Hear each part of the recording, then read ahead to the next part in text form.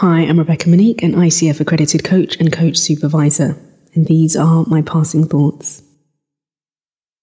Society is underprepared to talk about grief and loss, let alone provide adequate support for those of us grieving.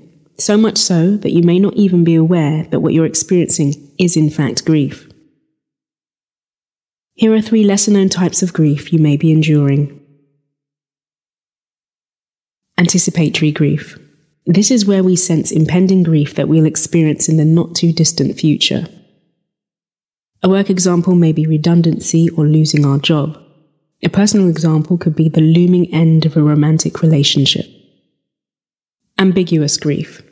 This is where we grieve someone who is still alive. We can experience this in 2 ways. Someone who is physically present but psychologically absent, for example, a parent who rarely expressed love, care, or understanding towards us.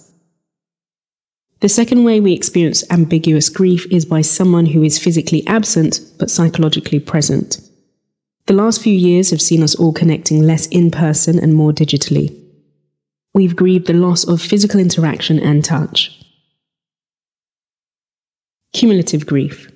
This is where we suffer a loss on top of an existing loss. Think back to the early days of the pandemic, for instance. A lot was happening for many of us.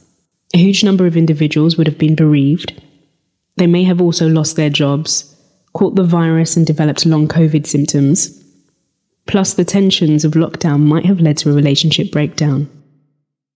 I explore other lesser-known types of grief and much more in my audio-led grief and loss guide. I've curated a 10-part program walking you through areas such as the different ways that grief and loss impacts us, how to take care of our body, mind and soul during our grief journey, and I also provide a proven framework to help you reimagine and redesign your life after loss. You can access your grief and loss guide via my website, rbccmnq.com. That's my first name, rbccmnq, without the vowels, rbccmnq.com. I'll also put a direct link in the podcast episode description. My question for you this week is, what light bulb moment did you have about your grief from this episode? Speak to you next week. Until then, be well.